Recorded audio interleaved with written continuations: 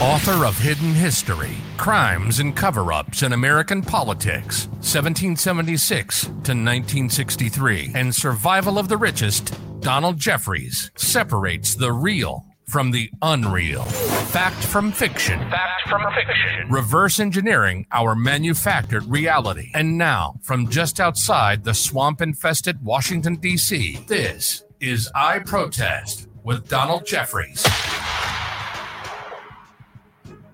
And welcome to I Protest. This is Donald Jeffries here with you, as we do every Friday at the same place and time.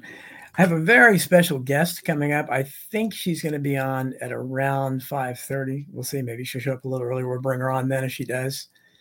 Mickey Witthoff is the mother of Ashley Babbitt. I'm sure most of you guys have heard about that. The Air Force veteran that was unfortunately killed by police officer Michael Byrd, who faced no repercussions for it whatsoever and has actually been treated as a hero for it, shooting an unarmed woman like that who's just expressing her constitutional right to protest. So that should be great. So until then, we'll just kind of go over, I don't know, what are the headlines in the news here? Geez, I'm not as good as this as David Knight. I don't have all these papers in front of me and everything. He's fantastic at that. But boy, I mean, what do we have? I mean, we have, the pandemic continuing. We have World War III. It seems like every week, we have when I'm on Jeff Rense, when I'm on America Unplugged, which I'll be tomorrow at 12 noon with Tony and Billy Ray. It seems like we're talking about, are we on the brink of World War III? It seems like it's all the time. I don't know, but so far they keep like head faking us, and I'm not sure. Not that I want it, believe me, but it just seems like nobody's trying to prevent it, and I'm reminded, again, going back in history, I'm reminded of what happened. If you read the hidden history of the Civil War, then no one tried to prevent that either. And I don't think anybody else but me has ever talked about that. I looked at that a little bit. I mean, there wasn't a single statesman on either side that tried to stop this thing from happening, an internal civil war. Just amazing. And I go through I go through what little there is out there about it. I talk about it in Crimes and Cover-Ups in American Politics, 1776, 1963. So you can read that for yourself. But that's where we are now. No one is trying to stop this from happening. The left and the right, somebody like Tucker Carlson on Fox, he seems like he's against it.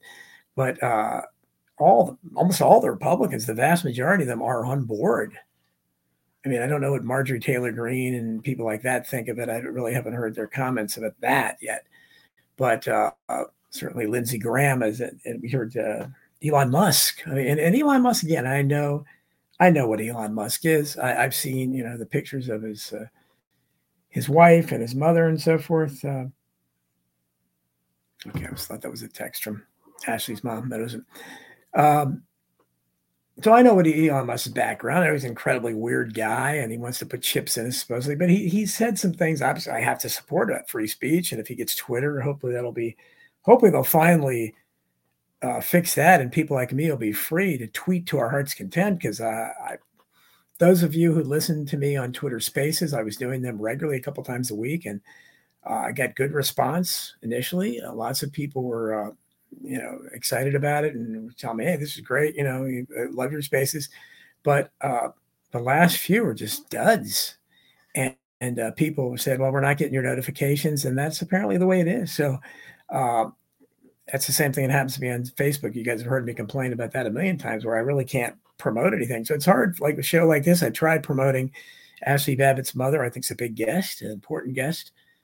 A couple days early, because people tell me they'll get like my tweets or my posts days later or something, when whatever the event is I'm promoting has already gone by. So it's lost its significance. But so hopefully enough people saw that they'll be listening. And I see William Hale on YouTube saying, "Good morning, Don, Sydney, Australia." And it's fantastic to know. And I hopefully see Australia. I haven't heard from Australian Ben for a while, but it's nice to have you, William, there as well as from Australia. So, and I know it's not perhaps a great time there. I forget what time it is there, but hopefully you enjoy the guest. So I don't know. What do we have an anti-war movement left? I don't think we do, unless you have people like my friend Cindy Sheehan and my friend Cynthia McKinney. That's about it. Naomi Wolf, maybe. I'm pretty sure she's against World War III, my friend. Tulsi Gabbard kind of seems to be. And again, this is on the left, which is where you used to find the anti-war people, but you don't find them anymore. And on the right, you have people like Tucker Carlson. I'm sure Pat Buchanan, I'm guessing. Haven't heard much from Pat Buchanan in a while. I mean, he's getting up there in age, and I guess he's really not on TV. I'm surprised Tucker Carlson doesn't have him on as a guest sometimes. But I've tried to get him. I would love to have him on the show, but his people never get back to me. So I would love, I admire that guy so much. I think he's the biggest anti-war advocate we've had over the last 30 years. That seems strange to say. And there's Ron Tate. And hey, Rhonda, good to see you. Patrick S. Let's see here. Make sure I had this down. Okay, we just have a few people here. I'm sure we'll see. Chris says, yeah, why aren't the violent crisis pregnancy centers, firearms being prosecuted like the January 6th insurrectionists? Absolutely, Chris. There's no question about that. Peace is a bad word to them, as Patrick says. You said that, buddy. Good question. Chris brings up a good point, and that's, we'll certainly, I'm sure Ashley's mother will be able to relate to that. But yeah, it's absolutely ridiculous that in the American Free Press, I'll be having something about that in the upcoming issue, where we'll talk more about the unbelievable way the FBI has been targeting these people that aren't in jail already. I see, okay, in Facebook, we have Christopher Buchan. Hey, good to see you, Christopher. And my old friend Felix Caraballo, who's apparently the only one who my shadow ban doesn't work on. When I post something on Facebook, I know Felix is going to respond to it, no matter, usually with like a million gifs of people from the office and stuff dancing and saying, yeah. But I don't know why it never seems to work on him. So he must have some kind of superpower against shadow bans or something. But so good to see Felix here, and I hope we have lots more people jumping into this. So that's where we are, potential World War III. And I don't know if you guys noticed that another one of these mysterious deaths, sudden adult death syndrome, I guess that's what they call it. 30-year-old, gorgeous young girl, 30 years old, had won some kind of a WWE challenge a few years back, or whatever. So obviously in good shape, certainly looked physically fit, and just died. And, her mother, announced the death and just said, he's gone to Jesus, typical stuff, sorry. And of course, the family didn't announce the cause of death. So every time, we're seeing this more and more. I don't know at what point Americans and people around the world are going to wake up, but this is so obvious. They never used to have where they just didn't. Once in a while, they would not give the cause of death in some of these deaths, and usually it was because drugs or maybe suicide was involved. But other than that, no. They would never do that. If they're doing that, it's clearly because, as Scott McCullough said when he was on this show not that long ago, or maybe it was the Donald Jeffries show. I think he was on that show before that went kaput, but soon to be revived on freefm.com. We'll be promoting that in the upcoming weeks, because that'll be coming shortly. Billy Ray and Tony's venture, which I'm going to be a part of, fortunately. But as Dr. McCullough said, he said there's only one new thing that's been introduced in the equation that would explain all this incredible 40% increase in deaths between those 18 to 64. And that was 2021. It's going to be much higher than that in 2022. You can guarantee it. The only thing that's been introduced is the vaccine. So clearly the vaccines are killing people. Christopher Buchan said another jab tard got their comeuppance. Well, yeah, and that's, but unfortunately, a lot of us have families and friends. I don't want to see people get their comeuppance that way. And and this is they came up with a perfect. They've had hobgoblins. They've tried it out for decades, but they finally realized, man, there's nothing people are more that can scare people more, that the fear porn works better on, than their own health, their own mortality. And so I don't blame most people. I understand, especially old people, they're going to be scared, and they're going to say, well, I better do this to be careful. And they trust their doctors. They trust the system. I don't know why they do, but they do. And William Hill says, genuine question, Don, where do you put anarchy? No masters, no slaves on the political spectrum. The spectrum is not accurate. Far right is communism, fascism, and left is zero control. Well, I mean, I can only analyze it the way society defines it, and society would put anarchy at the absolute far right, where you would have communism on the far left, the absolute far left, where it's complete government control. Anarchy would be no government at all. And I've said, that it's becoming harder and harder to argue with the anarchist because the authority we have is so bad and so corrupt. I think you can make a really strong argument that they do way more damage than good. So even though you think you need a structure of a society and people think of anarchy, wow, at this point, there are trappings of anarchy right now. I mean, look, when we in the 2020 Black Lives Matter riots, the cities were, wasn't that anarchy?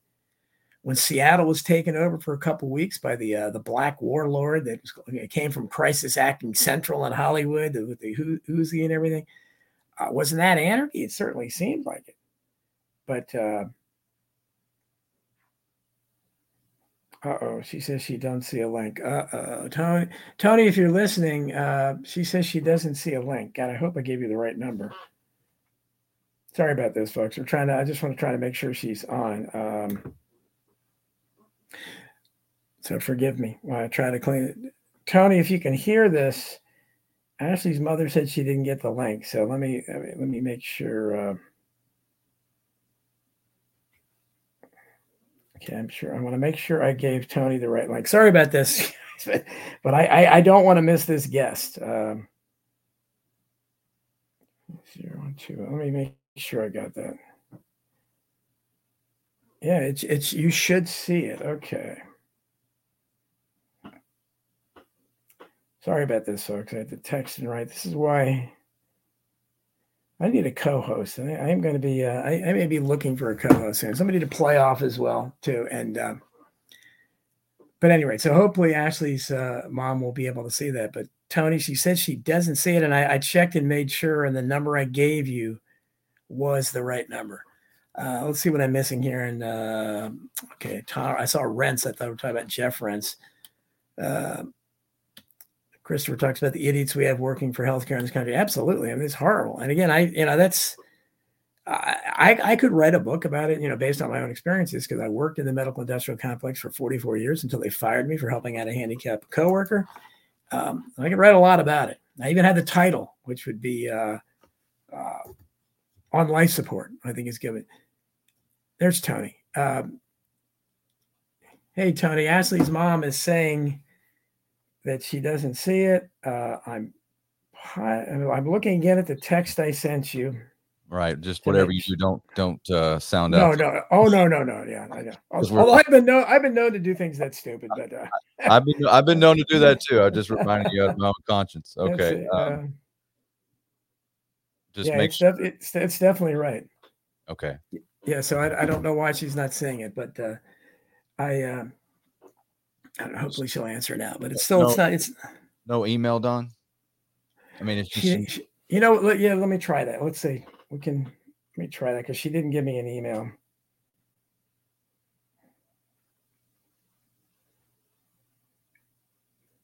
Sorry about that, audience. Yeah, it's okay. I'll get out of the stream, Don, and I just wanted to be able to talk to you. But yeah, we'll try it again possibly, or I can call her.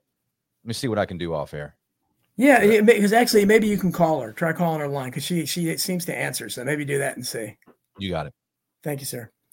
Okay, we have Chris Grayshaw in the Facebook now too. The Biden cabal will scurry away like cowards, rats when their tails between their legs. The bunkers before triggering a nuclear Armageddon. Well, yeah, I don't know, man. And of course, and I wrote my recent Substack article. Mainstream science beginning to question manufactured claims about mRNA. That's right, Chris. And as I'm finishing up my book about. I'm not finishing, but I'm getting into the final stages of the book about the pandemic. We're going all over this stuff. I'm I'm showing how all these things now, it's people, so many people in the mainstream, they're belatedly admitting that that we were right. But they're never not saying we were right. And of course, let's see, Jason Barker, I see him in proven track record of failure to the absolutely. I think you say that about everything for pretty much all our leaders. Let's see what we have here. Jason, Rhonda Tate, Chris Graves. Okay. I'll look more there. That's still, people are still going in there.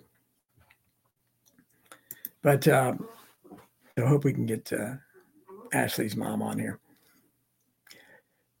But so, here we are at this stage. It's just, so on the one hand, we're dealing, and I've said, there's this trifecta of what we're going through. There are really three horrible things, and one, of course, is this pandemic. This is what I call the greatest psyop in the history of the world, where people are falling for absolute nonsense. Alice in Wonderland, Lewis Carroll invented the thing where he had the Red Queen say, "Well, sometimes I've believed as many as 12 impossible things before breakfast." Well, Americans are believing 12 impossible things about this stupid narrative every day, pretty much before breakfast, and they continue to. This is absolute. When you can get people to be so controlled and brainwashed that they can accept that they have to get a vaccine, they have to have a vaccine, and the vaccine is completely. This is the most important thing in the world. It's a godsend. We have to get it, and you're endangering everybody if you don't get it. But in the next breath, the same leaders tell them, well, it's not going to stop you. You're still going to get COVID. So they're still getting it multiple times. And talk about Orwellian doublethink. Orwell in 1984 came up with the doublethink, which is the ability to be able to simultaneously believe two completely contradictory things. Now, Americans have become great at it. Oh, I think I see Mickey now. Great. I think we're seeing coming on. Let me try to bring her in. Hey, Mickey, how are you doing? I'm okay. I thought I had 10 more minutes. I'm just checking it out. I didn't want to be late. How are you guys doing? Oh, fine. If you want, I can come back to you in 10 minutes. You want me to wait 10 minutes and bring you in then? Yep, I'll be ready in 10 minutes. I'm going to go to the car so I can hear you guys. Okay, sounds good. I'll bring you back in 10 minutes. Thank you. Okay, so we got Mickey. That's going to be good. So, at any rate, so we let me see what I'm missing here from. Okay, Christopher Boken asked, "What are your thoughts on a possibly dollar, i.e., Fed note crash by Chris?" It sure seems like they're. I mean, I took some more money out of my 401k. I mean, I'm not gonna have anything left in there because I don't trust the market. I don't trust the system, and it's just horrible what they're doing. And I fear more than anything right now. I fear the possibility of the digital currency, and I think that's what most. Because if we don't have cash, I mean, theoretically, with cash, you can have or things like silver, or even simple bartering. You can exist that way. I mean, remember bartering? We all learned that in school. That's what people did a long time ago, and we may have to come back to that. It might be a good way to get past all this, but if you have a digitalized currency, especially tied to a Chinese type social credit score, which it would be, it's over. Because people like me, people like any of us, but especially any of us like myself or Tony or anybody that's in the public eye at all, that has a show like this or writes like I do in Substack or have books, literally everything in my case, everything on my resume, everything that's traceable on me, all my posts on social media, even though they're shadow banned, they're still there. They can find them. All of them are against the order, the ruling order, and they would be considered black marks on any kind of social credit score. I don't know how they would grade anybody, but certainly I would be. I would have about as low a credit score as possible, social credit score as possible, and if they tie that to a digitalized currency, the social credit score would be bad enough. But if they tie that to your ability to finance anything, then literally you may not be able to have shelter. I mean, how am I going to pay my mortgage payment if it's tied to my social credit score? Well, I'm sorry, this weekend we'll have to foreclose on you. How am I going to pay my, electricity, my water, all my utilities, cable, internet? Thank you for the internet. I live on the internet, so I'd be lost without that.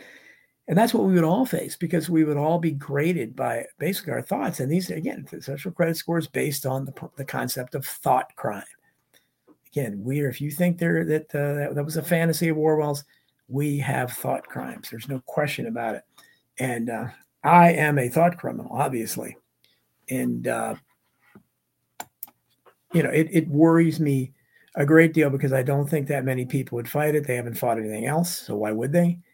And I think it would be basically, you'll have the same attitude you had back when unconstitutional SWAT teams and no-knock raids were instituted in the 80s and the 90s. And then you had the roadblocks for drunk drivers, all the things that people like me were ranting and raving about back then, because I saw the direction it was heading and nobody cared. And the attitude on the part of the majority then was basically, well, if you got nothing, if you're not drunk driving, why do you care if they stop your car? And that was basically it. And looking for text. And if you got nothing to hide, why do you care if they come and bang on your door and demand to see? Why do you care if they want to search your car? You don't have any drugs or anything there, right? And that's what we should be concerned about. Is much the attitude of the citizenry as we do the part of the leaders. Cash in USA overseas, only digital makes sense to start. Bernays Saw says. Bernays, yeah, Bernays is a good name to pick, isn't it? With Bernays, the social engineering guy. Let's see if we got anything in the chat. Let's see what the Rockfin chat is doing. Jason Barker says, we're now a GMO species. Going to have to check for the pure blood before getting married now. So I said, well, yeah. And well, not only that, but if people like Jeff Rentz are correct, I'm on Rentz every Monday, and I hope you guys listen to me there at Rentz.com, then everybody that's vaccinated is going to die. And, I would be very sad, because there'd be a lot of people, basically my entire family, except for myself and my kids, fortunately. But, Jason Barker says, with a high school education, I saw this coming just by the nature of how the mRNA works. Yeah.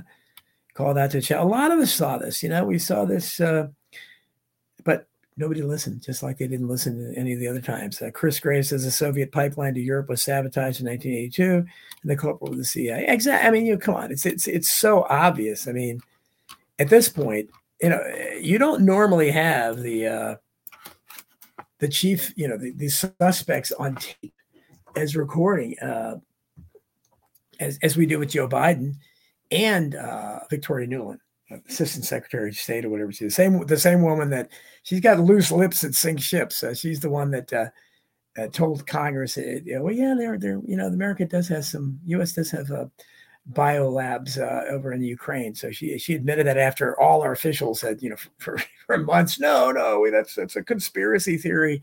Exactly. Well, now Victoria Nuland is on tape back, I guess a year ago or whatever, months ago, anyhow, saying, assured that Nord Stream 2 is, don't worry about that. We'll take care of that. And the big man, the big guy himself, Joe Biden, said, don't worry about that. We'll take care of Nord Stream 2. It will not be up. Don't worry about that.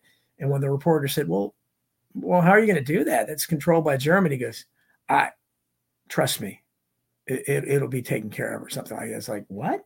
So I don't know. Do you need much more of a confession than that? But the idea again that this awful, and you know how I talk about the media, everything I talk about, if we had an honest media, even if we had just one or two one television network, couple newspapers, maybe something, just a tiny portion of this monstrous, huge corporate media we have. If we only had a few outlets that had big circulation and big viewership, if we only had that would make all the difference in the world, because people could gravitate. The same reason a lot of people now, if they watch anything on TV, they watch Fox News, because it's, for the most part, the least objectionable of it all. Certainly Tucker Carlson is. So if you have to find out something, or it's just simpler to watch on TV, you figure, okay, well, that's probably going to have the least spin there, maybe, but it's still obviously it's part of it. But there is no newspaper outside of American Free Press that I write for. There's certainly no big daily newspaper left. That although people don't read newspapers now anyhow, but there are not. So you have to rely on platforms like this, and that's why it's so important to support the work of alternative journalists like myself, like Gary McBride, who was my guest last week, and I'll be interviewing Gary Gary's the one who got me the contact info for Ashley's mom. So he knows a lot of people associated with it because he's done great work, and his work needs to be recognized more. So I'm going to interview him for the next issue of American Free Press about his work. And he's working on a film with Prisoner 6 at the Prisoner 6 show. And Lisa Belanger, my buddy, a crusading attorney, and Chris Graves, world's greatest researcher. So that will be great, but they could use your financial help to get that done. Chris Graves says prosecutors hold off final Hunter Biden case this amid talks with defense lawyer. Yeah, I mean does anybody doubt what's going to happen there? I mean, it's a shocker that they, if they prosecute anything, it's going to be his stupid gun charge or something. Okay, I see Mickey there. Let's add her to the screen. Hello, Mickey. You ready? I am ready. Great. Well, it's great to have you here. Mickey Withoff is the mother of Ashley Babbitt, and I think pretty much everybody listening to this show knows who Ashley Babbitt was, and she was the Air Force veteran that was shot and killed.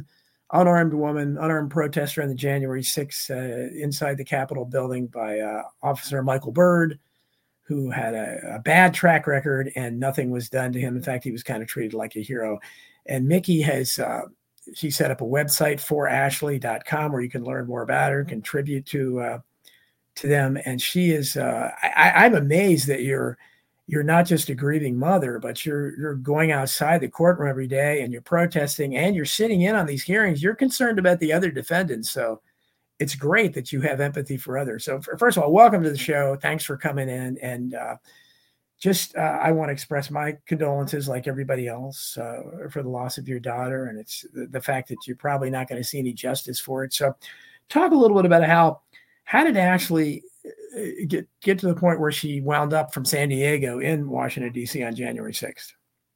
Well, first of all, I appreciate your condolences, and I just want to say that I will see justice. We will see justice, and I'm 100% convinced of that. Ashley got from San Diego to D.C. because she saw the way that this country was going, and believes that the election was not a fair and valid election, and went to redress her government, along with 2 million people that day. It was from what I've heard from everybody, it was a powerfully patriotic experience until it wasn't. And it's my position that it was due to the Capitol Police and the way they launched warfare on the American people. Some people were waved into the Capitol, and then others were, the first time they were no longer welcome there were flashbangs and bullets. And a lot of people don't realize that Ashley was not the only unarmed American citizen to die that day. We had Ashley Babbitt, Roseanne Boylan, Kevin Greeson, Benjamin Phillips, and in my opinion, Officer Brian Sicknick's blood is on their hands because he had a stroke that day, and in sticking with the theme of the day, they did not render him aid. My daughter had a possibly survivable wound if they would have rendered her aid, or let American citizens that were there and ready and capable of rendering her aid render her aid. Instead, they chose to let her lay there and die. So that is justice we will have. We will have justice for Ashley Babbitt. We will have justice for Roseanne Boylan, and we will have justice for Kevin and Benjamin and Brian Sicknick as well. Well, that and I Roseanne Boylan, I got to tell you, our friend Gary McBride. Until I talked to Gary McBride, I had never heard of Roseanne Boylan. I've researched this more than most people, and I'm amazed. And again, it's great you mentioned. I'm trying to get her sister to come on the show as well, as I know she's done some interviews. So how do you? Because Ashley they pretty much mentioned her right away. Now, of course, they tried to claim it was justified, which is ridiculous. But why do you think Roseanne Boylan especially got lost in the shuffle until Gary pretty much, I think, discovered her? Well, I think that all these people have been lost in the shuffle, and I don't think they would have let everybody know what happened to Ashley if it hadn't happened on live television. I think that this is a corrupt, immoral government we're up against. But like you said, I've been here in D.C. since August 1st. We have been holding vigil outside the the D.C. Gulag where they hold our men. And we sing the national anthem with them at night because despite the fact this country has treated them horribly, they still gather together and sing the national anthem as a group. And we are outside the jail to be there to do that with them. It's a powerful experience, but during the day we do sit in on trials. We have right now the Oath Keepers trial is going on, and I don't know how important Americans realize that this trial is going to be. It'll set precedents. They're going after the seditious conspiracy theory for all of them, but also, every single one of these men is further having their rights violated, their constitutional rights violated, because they can't have independent trials. This courtroom is literally a circus. They have 5 defendants at the table, 10 lawyers, 6 prosecutors. Nicole Reffitt is here with me. I don't know if you're familiar with Nicole Reffitt. She's Guy Reffitt's wife. Guy Reffitt is a January 6th defendant. And she sits in she's been sitting on the Oath Keeper trial. I was at Ryan Nichols' hearing today. The DC jail they moved him due to a ruckus. And as a result of being outside of the DC jail, holding our vigil, our live streamers, activists called and reported this Lieutenant Lancaster. She's a detention facility guard, and she was actually put under investigation for a while. But the system is so corrupt that I don't think that she will receive any retribution for it, because or repercussions from it. I'm sorry, but because she's probably back on duty. But it was our live streamers that did launch an investigation into her. She Maccabee was sprayed with OC spray and left in his cell for 13 hours. We have Bart Shively, who is a 30-year veteran of this I believe a Green Beret or Special Forces. I might be mistaking him with Jeff McKellett, but he is a veteran. Bart Shively has non-Hodgkin's lymphoma because of Camp Lejeune, and he's being treated horribly in there too. Said he was left alone in a cell and thought he was going to die. Then these men are being treated horribly, and like I said, if you don't believe in why the American people were there to protest that day, you absolutely have to believe in their right to protest. Absolutely. And it's been the full weight of the American government has been brought down on these men. They're overcharged, underrepresented, and then when they do make it to court, they deal with judges that are so prejudiced and biased. They say things like, the only patriots there that day were the Capitol Police, and that everybody there was the antithesis of a patriot. Well, I beg to differ, and I have also seen footage of the Capitol Police behaving reprehensibly, as well as the Metropolitan Police, who are responsible for Roseanne Boylan's death. Absolutely. Well, so now obviously Ashley was motivated to come because, like a lot of us, were. I mean, the corruption has gotten so extreme, and obviously after what happened, we saw that it was a lot worse maybe than some of us even thought. It's just almost unprecedented, the level of corruption we have to deal with now. But when she went to Washington, did you agree with her politically, or did this make you more political when you lost your daughter into this? Well, Ashley was absolutely an entity unto herself, and whether I agreed with what she thought or not, she was going to think it, and that's her American spirit right there. Ashley embraced. I'd like when people ask me, what would you say to people that said she deserved what she got? Well, Ashley defended this country in 4 tours of duty in the Middle East. As a young woman, she was injured in battle and lost her ability to have children. And then this country killed her and denied her rendering of honor. So I would just say that, my daughter was a driven, quintessential American female, and I'm proud to be her mother. Well, Did I answer your question? I may have danced around it. No, that was, and I just remember I had to have you on the show when I heard you on Rudy Giuliani's show, of all places. And you were just so impressive because you're articulate, you're passionate, and a lot of people, a lot of the families involved in these things. I'm thinking Seth Rich's family and places like deaths. They disappear into the woodwork. They won't talk about it, and they resent people like me that want to talk to them about it. So I'm so glad you're willing to. And obviously, this whole situation, when you saw, not only did you lose your daughter, but when you saw the way it was treated, in the way it took so long to identify Michael Byrd. And then when they did, it didn't even matter that he had left a loaded revolver in the Capitol bathroom before, which I would think should get him fired.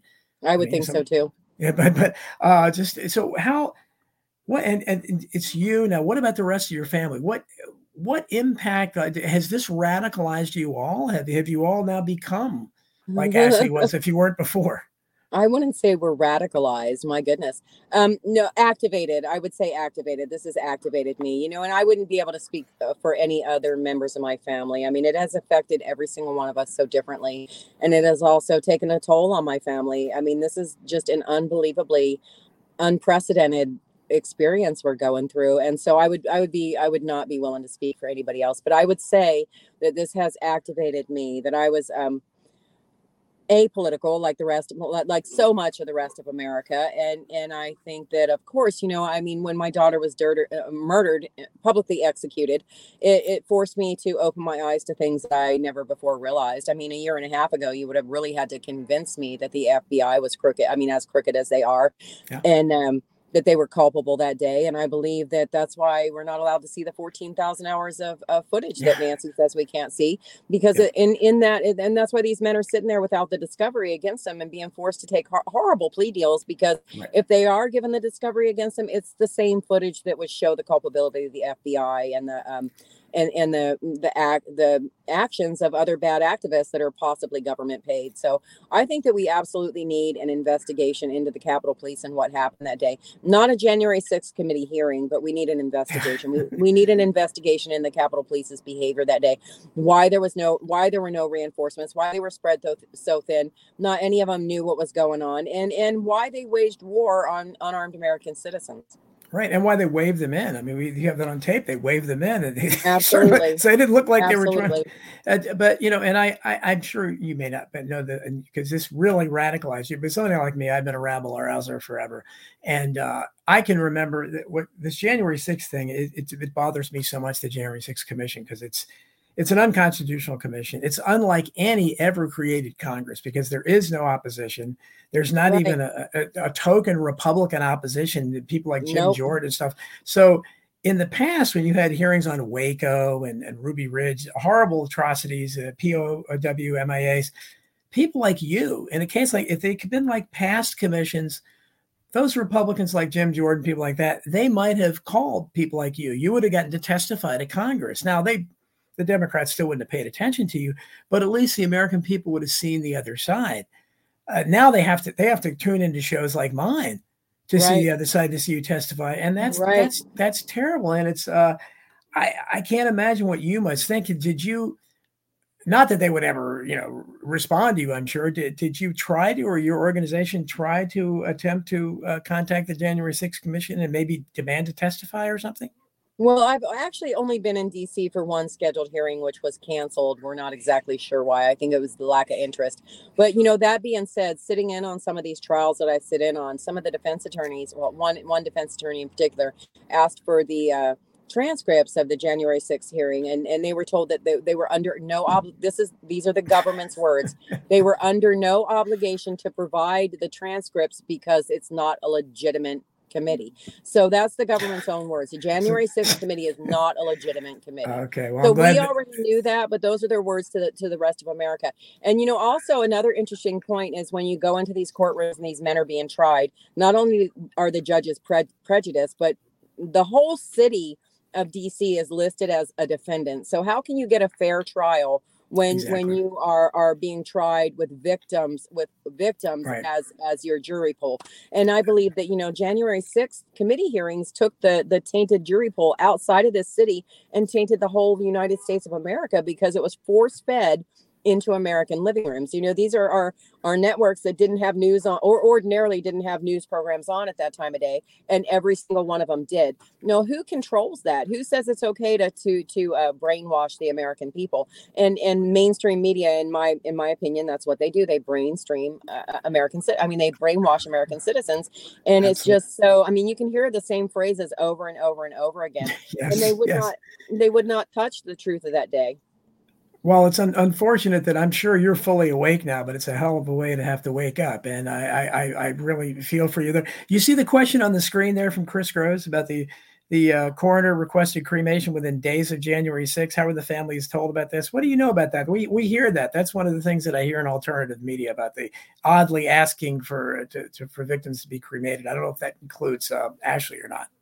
Well, I can't speak about anybody else's situation. I absolutely think that Roseanne Boylan's body was not, that wasn't in compliance with her family's wishes, but cremation was absolutely in compliance with Ashley's wishes. We had an independent autopsy done before she was cremated, and it absolutely was within her wishes to be cremated. So that's what we had done. And DC was bogged down in red tape, and just getting anybody to do anything was damn near impossible. But yes, she was cremated by family request, so that's a farce that didn't happen. But I would like to also address what has come up to me recently again through John Pierce, who is a lawyer for NCLU. And I don't know if I'm allowed to cuss on your show or not, but he's a piece of shit. You say whatever the hell you want. Sure. That's right. John Pierce is a piece of shit. He just went on Twitter yesterday. We did have a meeting with him. My son-in-law, my husband, and myself had a meeting with him a long time ago. And then he came out on Twitter yesterday saying that he wouldn't take my case because Ashley Babbitt's not dead. Well, he knows better. And I don't know. I really don't know what kind of publicity he's trying to drum up for himself. But he's an unethical, drug-addled piece of shit. That's John Pierce. John Pierce, you are a piece of shit. Okay, thank you. I hope he's listening to the show. But I wasn't going to bring that, but and that's unfortunate. What happens in these cases that you do have people saying that people like your daughter aren't really dead. In fact, while researching for the show today, I saw on a conspiracy website they were showing some video recently. I think at a baseball game. I don't know if you saw that or not. It was a girl that looked, I guess, like Ashley. I don't know how much, but this is Ashley Babbitt there. So that unfortunately you get that, and I'm sure you have to hear that as well. So that can't be any fun. And you would be surprised. We had counter protesters outside the courtroom today that say horrible things to me. And these are people that you may expect it from, but I know John Pierce knows better. So I'm gonna stop harping on John Pierce, but you expect that from ignorant people. John Pierce isn't ignorant. He's just an ass. So people are going to say what they're going to say. And, like I said before, that they can thank people like my daughter for the right to free speech, because she did dedicate her youth to this country to go overseas to the Middle East. And she was deployed 4 times in her young life.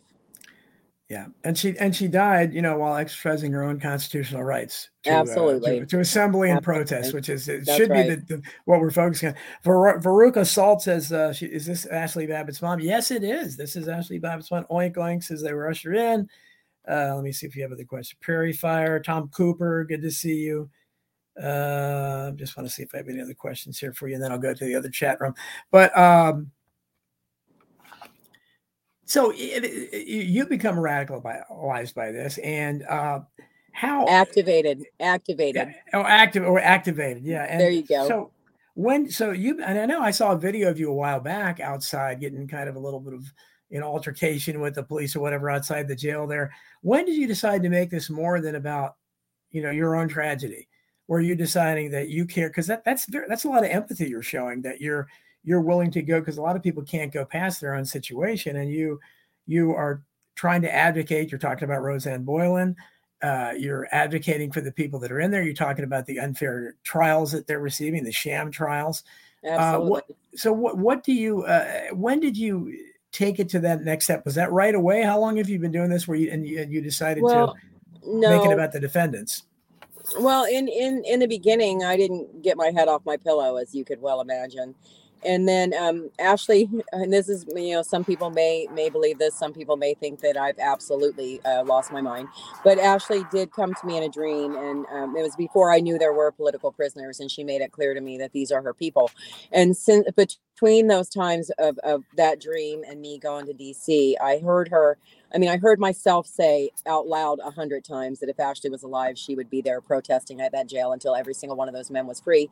And I've said it in my head 1,000,000 times. So I went to Reawaken, where I spoke with Dave Summerall from Stop Hate, and he told me to pray about my path forward, because I was like, I just don't know what to do. I can't go back home and do nothing, because it just became impossible to do nothing.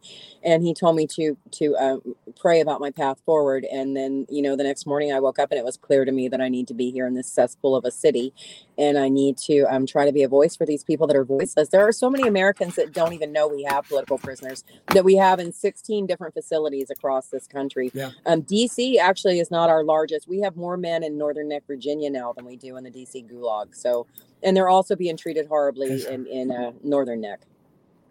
Have you been able to? Because I've written a lot about because I think it's the biggest story in America right now. Considering all the other stories we have, the brink of World War III and everything, that's saying something. But the fact that, as you say, so few Americans seem to realize that they are political prisoners, and they've been held without all due process. They've been denied all their constitutional rights to fair trial, speedy trial. Many denied bail, allegations of solitary confinement and beatings. We don't even know. And what do you think about when, I guess it was, many months ago, where 4 or 5 Republican congressmen, Marjorie Taylor Greene and Tim Gates, I guess, a few others. Louis Gohmert, Marjorie Taylor Greene. Matt Gates. Yeah, they all went to the jail and found out there were horrible conditions in there.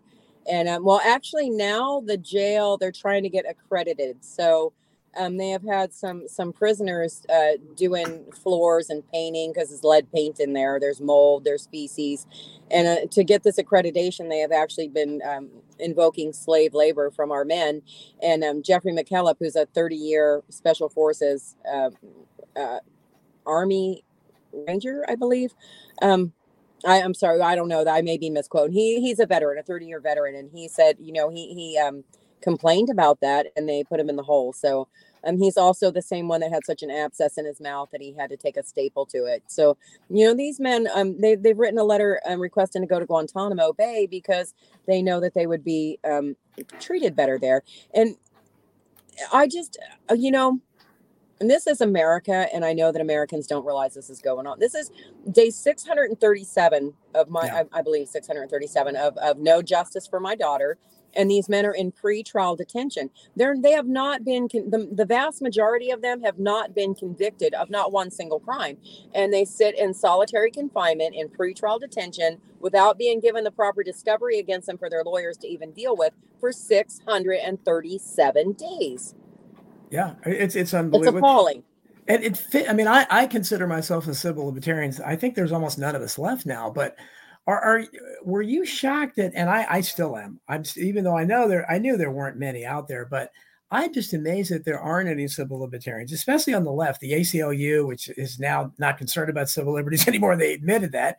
It's the American Civil Liberties Union, but the fact that no attorneys are stepping forth and saying, what is this? Look at what's going on. And or even that you didn't have some high profile civil libertarian come to you and say, I want to get justice for your daughter because that guy, Michael Byrd, should be prosecuted for this. This is ridiculous.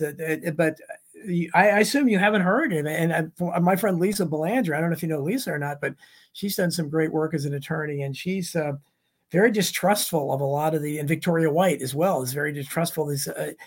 There seems to be a lot of people in the inside that are not really working for you that claim they are. You want to talk about that some? Well, I'm not sure exactly who you're talking about, but I know that we have had a lot of Congress people do a lot of interviews on TV and say how unfair it is. And yet I've seen no action on anybody's behalf. I mean, like you said, months ago, they went and knocked on the door and said, yeah, it's really freaking horrible in here. And then they went away, and who's heard anything from them? Not me. Oh. Not me. Well, I think there was Victoria talks about, is it Cynthia Hughes? Is there a Cynthia Hughes? Cynthia Hughes is with Patriot Freedom Project. Yes, I think she distrusts her. I know nothing about it, but I know that's what she has messaged me about her. Do you know anything about her? About Cynthia Hughes? Yes. I know Cynthia. Okay. Well, that's. I mean, I hear these things, but I'm just amazed that there's not an outcry from the people. And here you have the January 6th Commission, which is trying. Basically, it's not trying individuals, but it's collectively. And really had millions of Americans as well. That right. I know Victoria White as well, and she's been through horrible things. And I can't remember the officer Bagshaw. Officer Bagshaw is the one that beat her, and he's had two promotions since he beat Victoria White within an inch of her life. And Cynthia Hughes, her organization, it's I know that Victoria doesn't care much for her, and there has been some controversy surrounding Patriot Freedom Project of late. But I do know Cynthia Hughes has helped some of the J6ers, and that whenever you stick your toe in this pool. There are going to be some people that are displeased with you and some people that are pleased with you. And some of the controversy surrounding Patriot Freedom Project, I don't know enough about to comment on, but I do know that Cynthia has helped some patriots, and Victoria White is a victim. And I guess that the two of them don't see eye to eye because they didn't connect in the middle. But there are so many different people doing, like Dave Summerall with Stop Hate. He does amazing work for everybody. His is more investigative. Patriot Mail Project. They make sure these men get letters and people know where to find them. My partner out on the corner, the DC jail vigil, Randy Ireland with Americans for Justice, he puts money on their books every month for commissary. CAPS, Citizens Against Political Persecution. They have written. They've raised money for the J6ers. Kara Castronova, who has written many articles for the Gateway Pundit, have actually raised over $2 million individually for these men. So if you have questions about these organizations, the best way to donate to these people is to go to their individual Give, Send, Goes, which you can also find on Patriot Mail Project. Do you see the question on screen there? What does she think of the Epoch Times situation with Gary McBride? Gary's work is fantastic and needs to be heard more, and that's true. Do you know anything about that? I don't know about the controversy between, I do know that Gary McBride he's probably the foremost expert on video from that day. If you need a piece of video from that day, you give a time, and Gary McBride knows where the timestamp is, and he knows, and he's done excessive, amazing work on behalf of these people. And, I really don't know his connection with Epoch Times. I know Epoch Times put out an amazing documentary, The Truth About January 6th. I think that was amazing. And I don't really know his connection to Gary McBride.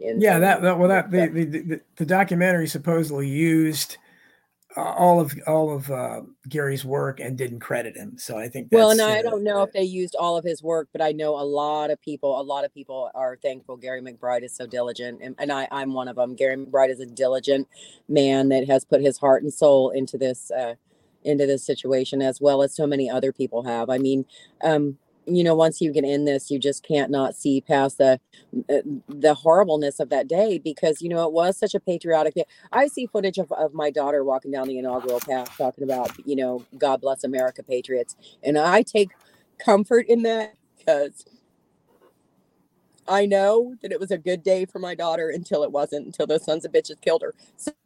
So I know that it was a patriotic day, and I appreciate everybody there that was there to experience that with her. And I appreciate the American citizens that showed up to speak up for us that day, because I do believe it was a stolen election. And I think to sit back and say nothing is absolutely un-American.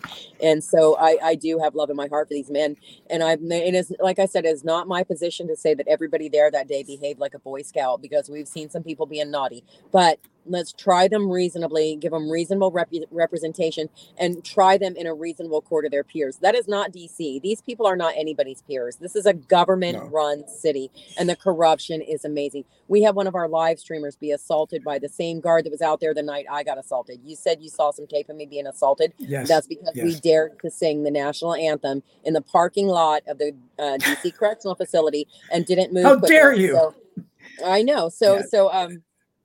Yeah, Officer, oh my gosh, Officer Hauser called for backup. And by the time we were up the sidewalk, they followed us up the sidewalk, and one of them got really like in Nicole Reffitt's space. So I took out my phone to film him. And that's when he hit my hand to knock my phone out of my hand. But this is how they treat two women on the sidewalk. Can you imagine how they treat those men once they go inside and close the doors and turn off those little body cams? It's awful. And that's why, again, I can't believe that nobody, the ACLU doesn't exist anymore. I mean, they're not the ACLU. They're not, and so no one is concerned about this. And it's amazing to me that this is allowed to happen, and that the fact that they are that they're having this show trial that's nationally televised, where they already, as you point out, that the hearings you've attended in person, they're going to get an incredibly biased judge that's against them. They're not going to have much representation at all.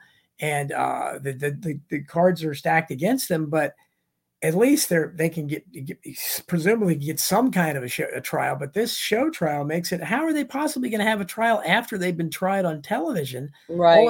How could they possibly get an untainted jury pool? Right, when people think they already know the truth. And as far as representation goes, we do have some men that have had some amazing representation. I said it on the whole Call Fitzsimmons trial, and he had a public defender.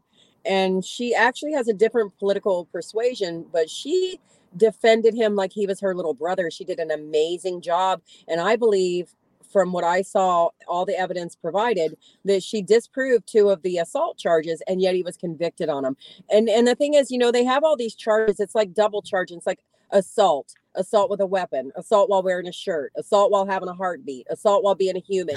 I mean, it's just excessive charging over and over and over. And he was found guilty on every single charge. And I know from sitting in that courtroom, some of them were disproved. I also know that I watched Officer Gannell cry like a freaking bitch and lie on the stand. And the defense attorney, she proved him to be wrong. She's like, look, do you see his hand touching? And his answer to that was, you don't understand. You weren't there. I'm a hero. That was his answer, because he has been told by the people in charge that he was a hero that day. Yeah, no, and I can understand what you said. You see, there's a question on screen for you. John Bassiglone says, I'm happy she's fighting and applaud her standing in the gap. What have you heard about Ray Epps? Oh, I hear Ray Epps' name every day. And people do not understand why he's not been charged, and every single person around him has been. But as far as having the answer to that question, I don't know it. But I don't understand the rhyme and reason for anything. I mean, some men that have the same charges, and some of them are released to await trial at home, and some of them are still sitting in jail. We have a set of brothers that actually, were there together all day long. One of them's at home, one of them's in jail. So I really don't understand the rhyme or reason to the government system at all. No, it's the fact that this guy's on tape trying to incite people, and the crowd is chanting "Fed, Fed, Fed, Fed." They know what he is, right? And they're not interested in prosecuting this. Yet they're still SWAT teaming people's houses that weren't even at January 6th. They're trying to tie to him. Gemini Moon says she loves that Ashley came to her mother in her dreams. That's very good. And Veruca, just trying to see what Veruca Schultz. Oh, thank you, Veruca. I think the Donald Show should have so much more engagement. It should. More people watch. Get the word out about it. But so, well, what do you know about? What do I know about what? Well, go ahead. And I'll ask you. Well, I was just going to say that a lot of people think that, that January 6th, people should get over January 6th and move on. But I would just like to say that January 6th was a day when unarmed American citizens were murdered. They were beaten, and they were thrown in jail with excessive charges, and the key has been lost. And I think that should outrage every single American person. Because if your constitutional rights are not guaranteed to every single person, they're not guaranteed to anybody. That's not you, not me, not anybody. If they're not guaranteed to everyone, they're guaranteed to no one. No, and I don't know what anybody would expect you when you lost your daughter, how do you get beyond that? And as for the other January 6th people, they're in prison. They can't even be charged with anything. Half of them, they're just political prisoners. How do you possibly get beyond that? I don't understand that, but we all should not want to get beyond it, because it needs to be scrutinized. And people, it's other than Tucker Carlson a little bit. I don't know what you think of his coverage, but I don't think he had you on, but I think he had your son-in-law on a while back. But he had my son-in-law on. He did have my son-in-law on a while back with our previous lawyers. So but at least Tucker touches on it. So not many other mainstream media people do. Newsmax has done some coverage on it. Greg Kelly does. He mentions Ashley often. Real America Voice talks about it. But as far as your more mainstream media, Tucker's probably the one that said the most as far as being on Fox or any other major news networks. He's about it. Yeah, and he kind of runs hot or cold, but he was good for a while there. And I hasn't mentioned Roseanne Boylan, but maybe he doesn't know about her, or anybody else. So many people don't.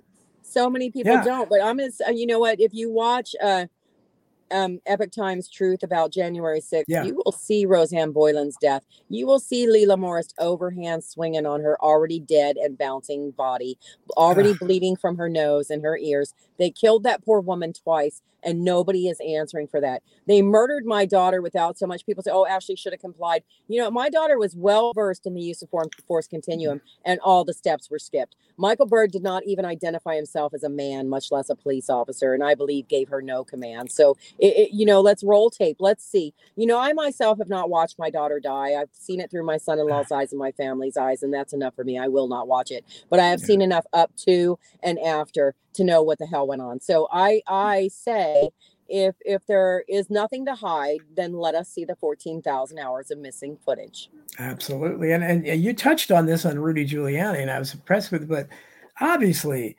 anyone like you that's associated with this kind of tragedy must draw the inevitable comparison between what we saw the summer before. Oh, Black absolutely. Lives Matters, and the fact that what would the reaction, and you mentioned if she had been black or something, what would the reaction have been if this had been a Black Lives Matter riot and a white cop had shot an unarmed black woman? I mean, everybody would know her name. It would be, I mean, just could you talk a little bit about that? But obviously the answer is obvious, but from your perspective.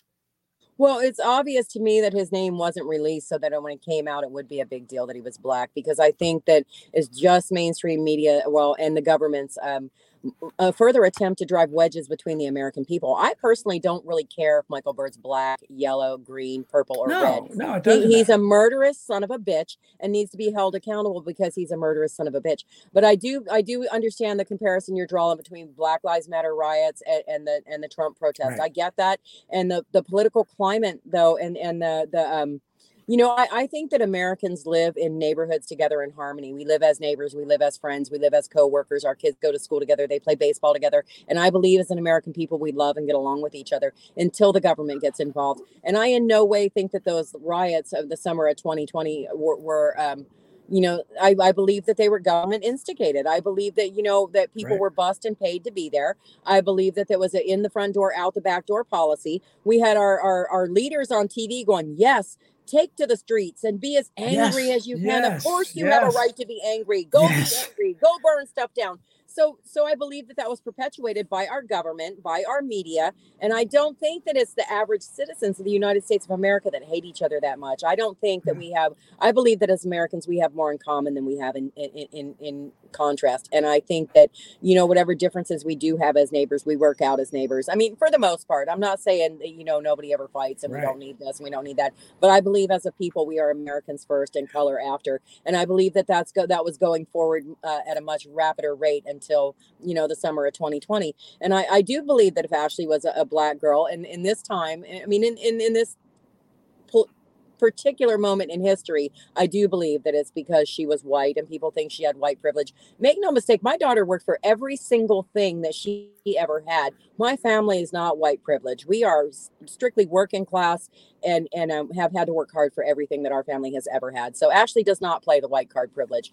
And to have that suggested, but it's also, we have I don't, my notes are back at the hotel, but there is a lady that is an activist for the prisoners at the DC Gulag, not just the J6 prisoners, or maybe even an exclusion of the J6 prisoners. But she says that we are the right message, but the wrong messenger. And I would agree that we are the late messenger, but not the wrong messenger, because it's the same message. But we do need prison reform in this country all the way around, because, 7 people have died in the DC Gulag this year, and it's due to fentanyl overdoses that the guards are smuggling in. So, and also, the beatings, the rapes, the people die and their families aren't notified. The isolation, the just brutality by the guards that are there, who are oftentimes not American citizens. These jail guards are not American citizens. Yeah, and again, I think it's just regardless of color, because I don't think I think the response on the part of the establishment would have been the same if that Michael Byrd had been white. I think that was irrelevant, because at this point they're making heroes out of the Capitol Police, and it's ironic that the summer before they wanted to defund the police, and in that case they were scrutinizing especially any black person that was shot by a cop, and we just look at the difference into what happened here. But and it must hurt you so much, and I can't imagine what it feels like to have people say she deserved it and stuff. But I mean, I know you obviously don't think that, but it's horrible that anybody would say that, because again, I don't care what she was there protesting. She could have been Antifa. It doesn't matter.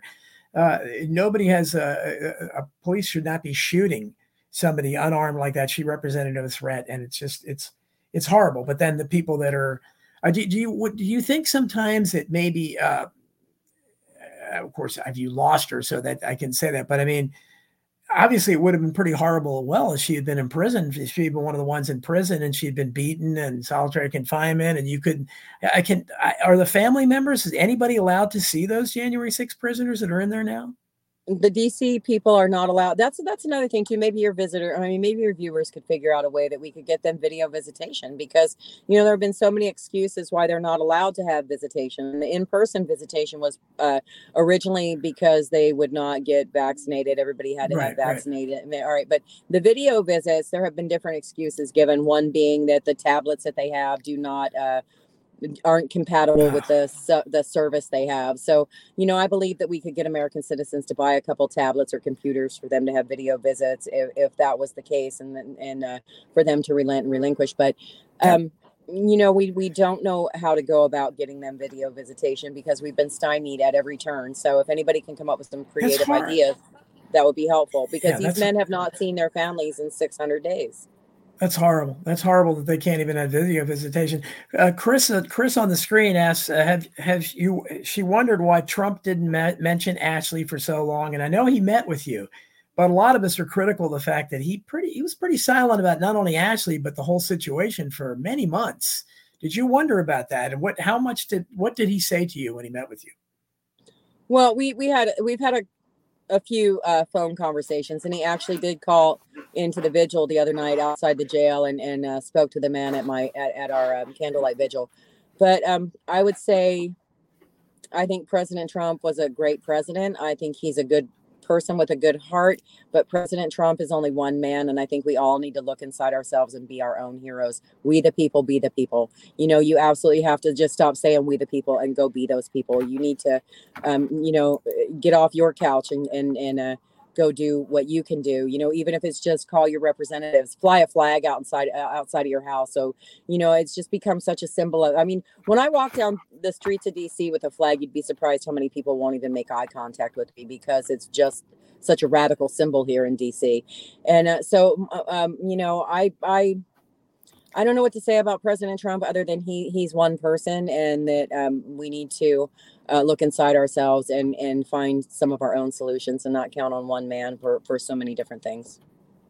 Have you heard from have any of these other politicians, Marjorie Taylor Greene, or have any of them contacted you? I have met with Louis Gohmert. I've met with Paul Gosar. I've met with Marjorie Taylor Greene, Matt Gaetz, Congressman Biggs, and Troy Nehls. Troy Nehls is amazing. Oh, that's great. Well, that's great. And of course they get attacked as well, because they're probably the closest thing we have to maybe to representatives in Congress. But do you feel like now, by going there every day and the vigils and everything, but you can't, has anyone from your group ever tried to, I guess there's no chance of you getting inside and seeing anybody, right? Oh, no, we're not allowed to. I have been to the Alexandria jail and visited an inmate there, and have plans to go visit another one, but that's in the Alexandria jail. I think Northern Neck can have video visits, and the DC Gulag gets nothing. Yeah, I'm shocked at you, because I think Gary told me that I guess you can, because he said I could try to, that there is a way, I guess the prisoners can take phone calls or something, because the way I understood it, that they have been, I guess they're allowed to talk on the phone, but they just can't video visit. They are allowed to talk on the phone. As a matter of fact, they do call into our vigil every night, and we put them on loudspeaker and live stream. Cool. So they have been able to talk to the live streamers through our phone conversation. So yeah, they are able to use the phone. Have you talked to one of the prisoners that most interests me is Joe Biggs, because he was a central figure on InfoWars with Alex Jones for many years. Are you familiar with him? Have you talked to him? I have not spoken with him. Okay, because he was one of the ones that wrote an open letter, and I wrote about it at American Free Press, where it was one of the open letters that exposed the conditions there. Yeah, and he talked about what they were doing and how long he'd been in solitary confinement and everything. But this guy was something of a celebrity in our world, and it's amazing to me that he's he's in there like that. And I'm shocked. I'm not a lawyer. but I am a civil libertarian, and I know that people like Mark Lane was my mentor, the JFK assassination guy that I worked towards as a teenager, and people like that were civil libertarians. I can't believe if they were alive, I think that you guys would be hearing from them, and they would be, demanding answers and trying to expose this. And even a lot of the liberal press in the old days, the Rolling Stones and things like that, they would be talking about this. But I get to say, have you met any sympathetic mainstream reporters, maybe Glenn Greenwald or somebody that understands what's going on here? Nobody that's allowed to say so or has said so to me. No, well, actually, that's not true. In the hall at the courtroom the other day, a lady from CNN actually stopped me and expressed condolences for my daughter, but not over the whole situation of how, our Constitution is crumbling and so many people have been lied upon and done wrong by that day. Including President Trump, because, like we said, he's only one man, but he is a man that I believe, they didn't give President Trump 1 moment's rest when he was in office. I think that, from the moment he got in there, they were trying to impeach him and never gave him the respect the office of the President of the United States deserves. So that's how I feel about that. I think he was fighting. Well, and that's amazing, really, because a lot of people would be mad at him, I think, in the situation, that because the people, Ashley and all the others, were there for him to support him. What's your sense among the people? I would like to know what Joe Biggs thinks of the people that are in prison that you have talked to or have talked at your rallies. Are most of them still supportive of Trump, or have they kind of turned on him? A lot of them are still supportive of President Trump, because what President Trump did was, and he was still the still sitting president of the United States of America. He said, come to DC and march peacefully. And these people did come, and most of them marched peacefully. And like I said before, I believe it was the Capitol Police and Metropolitan Police that waged war on unarmed American citizens that day. I don't see that as President Trump's fault. I see, perhaps there may be a little bit more he could do since then. But we really don't know what he's doing behind the scenes. This is such when people say deep state and corruption, you have no idea how high that goes. I don't even know how high it goes, because every day I'm surprised by what we're up against. Every day I hear judges in court say certain things and I'm surprised. I see footage of FBI agents just, coercion and oh, let me be your friend, tell me this, tell me that, without even people being in a custodial interview. But they don't know it's not a custodial interview, because they're being followed everywhere, and actually they're being asked questions without their Miranda rights, because it's but it is, and they're just violations there. Doug Jensen's trial is in my head right now. He walked 6 miles to turn himself in and talk to the FBI agents for quite an extensive period of time.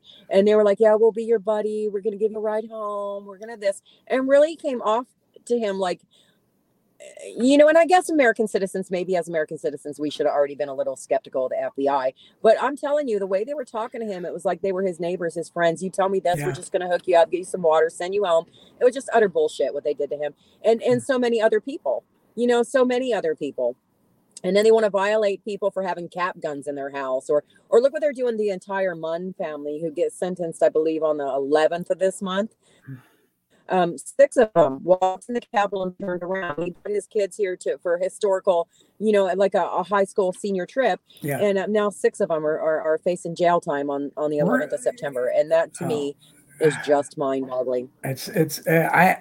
I'm amazed even to hear that. I mean, I know about a lot of them. I said Victoria, I've had on my show. I had one woman on who is scared and wants to stay anonymous because she hasn't been arrested, so she doesn't want anybody to know who she is. I had another guy that was anonymous that is maybe in danger of prosecution. But Victoria was, you said most of these people, if they were guilty of anything, most of them were guilty of nothing except expressing their constitutional right. But okay, maybe if you want to say it would be a misdemeanor or something, maybe a misdemeanor charge or something. That's other than the few that broke windows. But Victoria tried to stop people from breaking windows, and she was beaten to a pulp by a cop, and then she faces 30 years in prison. Right. Ashley tried to stop Zach Alam from breaking that window. There's actually footage of her giving him a left hook after he broke the window, and then 7 seconds later she was shot. all of this stuff is just mind-boggling. And you know, some of the charges are actually parading. You know what parading is? It's carrying a flag. They were carrying a flag. Yes, oh my God. Yes. And some of the charges That's illegal? are interrupting commerce because Safeway, this is real shit.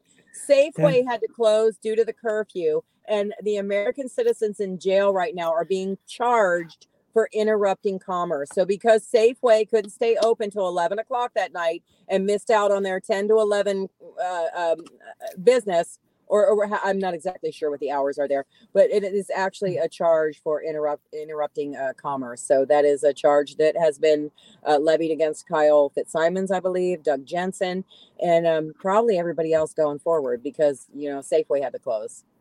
Well, Chris wants to know, have you heard from two unlikely people who obviously aren't associated with this, Joe Biden or Alex Jones? I have not heard from Alex Jones, which kind of surprises me, but no, I've not heard from Alex Jones. No. That does surprise me because obviously your son-in-law heard from Tucker, and you'd think that, but I guess he's got his own courtrooms to worry about, his own kangaroo courtrooms, and they are kangaroo, believe me. And if you, I've seen them. So the judges you're seeing, like in his trials, probably what you're seeing all the time, especially in DC. I mean, they don't even make any pretense at being impartial. And what's your sense of the attorneys you've seen so far that are representing these defendants in court? Do any of them look like they're actually attempting to do a job, or most of them going through the motions and just public defender type of stuff? Well, I believe several of them are doing a good job, but they're up against such a system that I don't really know that that's going to do any good.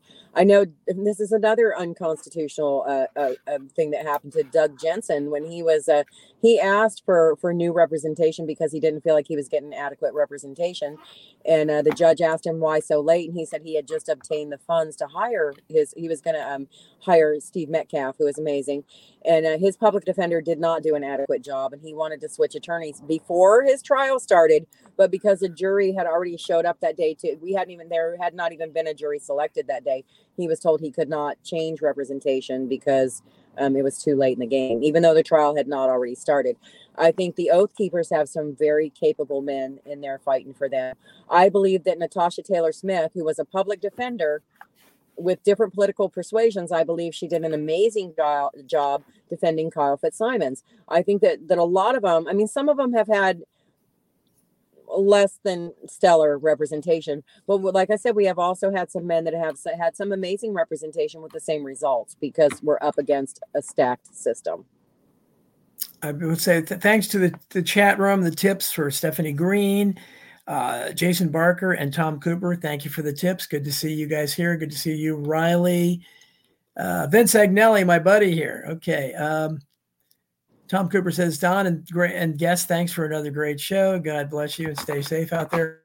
Yeah, I mean, really, God bless you, Nikki, because I mean, this is, like I said, you're not only a lot of people, and I admire, I mean, I'd like to think I would be that way as well, for dealing with your grief by becoming so proactive and trying to see that maybe you can get some justice, and especially the people that were there with Ashley that day and are either in prison or maybe some are fortunate enough, like the anonymous guest I had, that they weren't caught. But do you, at this point, how big do you think this is going to be? Do you think that they're going to, because I sometimes worry if they're just going to just extend this blanket anywhere and they're going to go after people like me just because I'm not defending them other than saying that I think they're being politically persecuted. And I don't think there were any real crimes committed except by very few people. And it ought to be pretty easy to figure out who broke those windows, but they don't seem to want to be prosecuting this, like they don't want to prosecute Ray Epps. How do you think that they eventually could go after maybe everybody that voted for Trump? I don't know. Well, I do think that's a possibility when you have the president of the United States of America who said he ran on a platform of uniting the American people. And then in 31 times in one speech, he condemns half of America as being insurrectionist and insubordinate and a danger. Then I do believe it's a possibility for them to come after every single Trump supporter, because that's what he just said. He just said the president of the United States said in one speech 31 times that Trump supporters are the enemy of America. So I absolutely do believe that's possible. That's why Americans need to wake up, because like I said, if your constitutional rights are not guaranteed to every single person in this country, they're guaranteed to no one. And it very well could be you next. And people do need to remember that. They do need to remember that. No, that's the essence of empathy, and it's the essence of being a civil libertarian. And people, when it was Alex Jones or anybody, when I was defending these people, it's like, it doesn't matter what I think about them. It doesn't matter. It's not. They're being treated unfairly. If this, I would, although I'm certainly critical of Black Lives Matter and their powerful connections and Antifa and everything, if they treated Black Lives Matter protesters or Antifa protesters the way they've treated these people, I would feel the exact same way. You can't hold them in prison for 1.5 years and deny all due process. Doesn't matter what they're charged with. It does not. Or what they may be guilty. And not to mention the fact that kangaroo courts, where we know that, and now that they've had the January 6th show hearings where the entire country has seen them, they can't get anything moved to another jurisdiction because every jurisdiction will be as biased. And we've seen what happened in Michael Sussman, the trial, Hillary Clinton's lawyer, the only person that was tried, that was the other side. And of course they were found not guilty. How do you think, do you think it's possible for any of these J6 defendants to be found not guilty, no matter what the evidence in a Washington, D.C. courtroom? No, I don't. I think that they're all going to get the book thrown at them, and our only hope is in appeals. And I would also just like to say that, maybe some of us don't have a lot of faith left in our voting system, but you still need to go out and vote, because that's what we need. We need control of the House.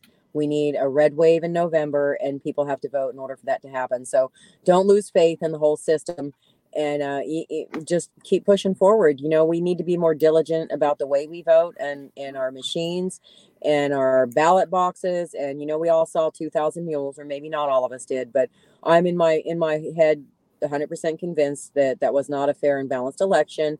And I think that someday that needs to be overturned. Whether that'll happen, I don't know. We're kind of far into the game for that, but I believe that people still need to vote. And I would like to say one more thing about the Capitol Police, because like you said, until my daughter was murdered, there were things I didn't know that perhaps I should have. But what I believe that most Americans don't know is Capitol Police operate with impunity, and that they take their orders from Congress. And I do back the blue, but I do not. The Capitol Police are not actually a police force. They are an arm of Congress, and they take their orders from Nancy Pelosi, and they only get an internal review system. The only way you ever know if the Capitol Police have stepped outside their bounds is if they choose to tell you. And not only did Michael Byrd leave his loaded weapon in a public restroom, and in my opinion should have been fired, he also had a prior excessive use of force issue that was not mentioned by anybody. So he was excused from that as well, and we don't even get to know about it because, like I said, the Capitol Police only internally review. They do not answer to any external review board, and I think that is so un-American that is, and I believe that most Americans don't know that. I didn't know it until I had a reason to know it, but yeah, that's the way they do business. Yeah, and it's amazing that because we have seen a lot, and I think the police deserve to be criticized. I've been very critical of them. The asset forfeiture type of policing for profit, I think that creates a lot of these problems. But there's been no I've never seen the left worship police like they worship the Capitol Police. They have made heroes out of them. Yep. And it's almost a thank you for your service. And it's all because of who they were in opposition. What do you think when you hear, we've heard people like AOC, and I was writing an article about the way the FBI is going after these people now and going to their homes and everything.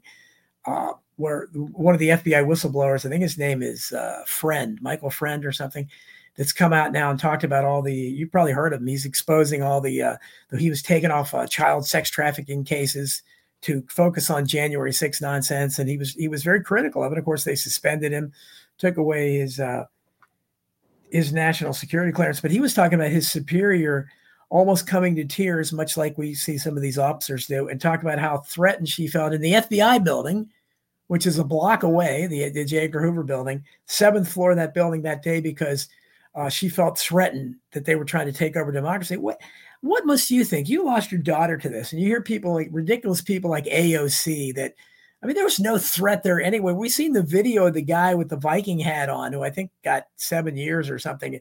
Where have you seen that? I'm sure where they're in the chamber there, and the cops just kind of calmly walking around, and I don't see any threat there at all. What must you think when you hear those things and you look at those kind of videos? Well, I never listen to AOC. I don't really watch. I don't watch the news unless it's something that somebody I trust sends me, because it's just too volatile.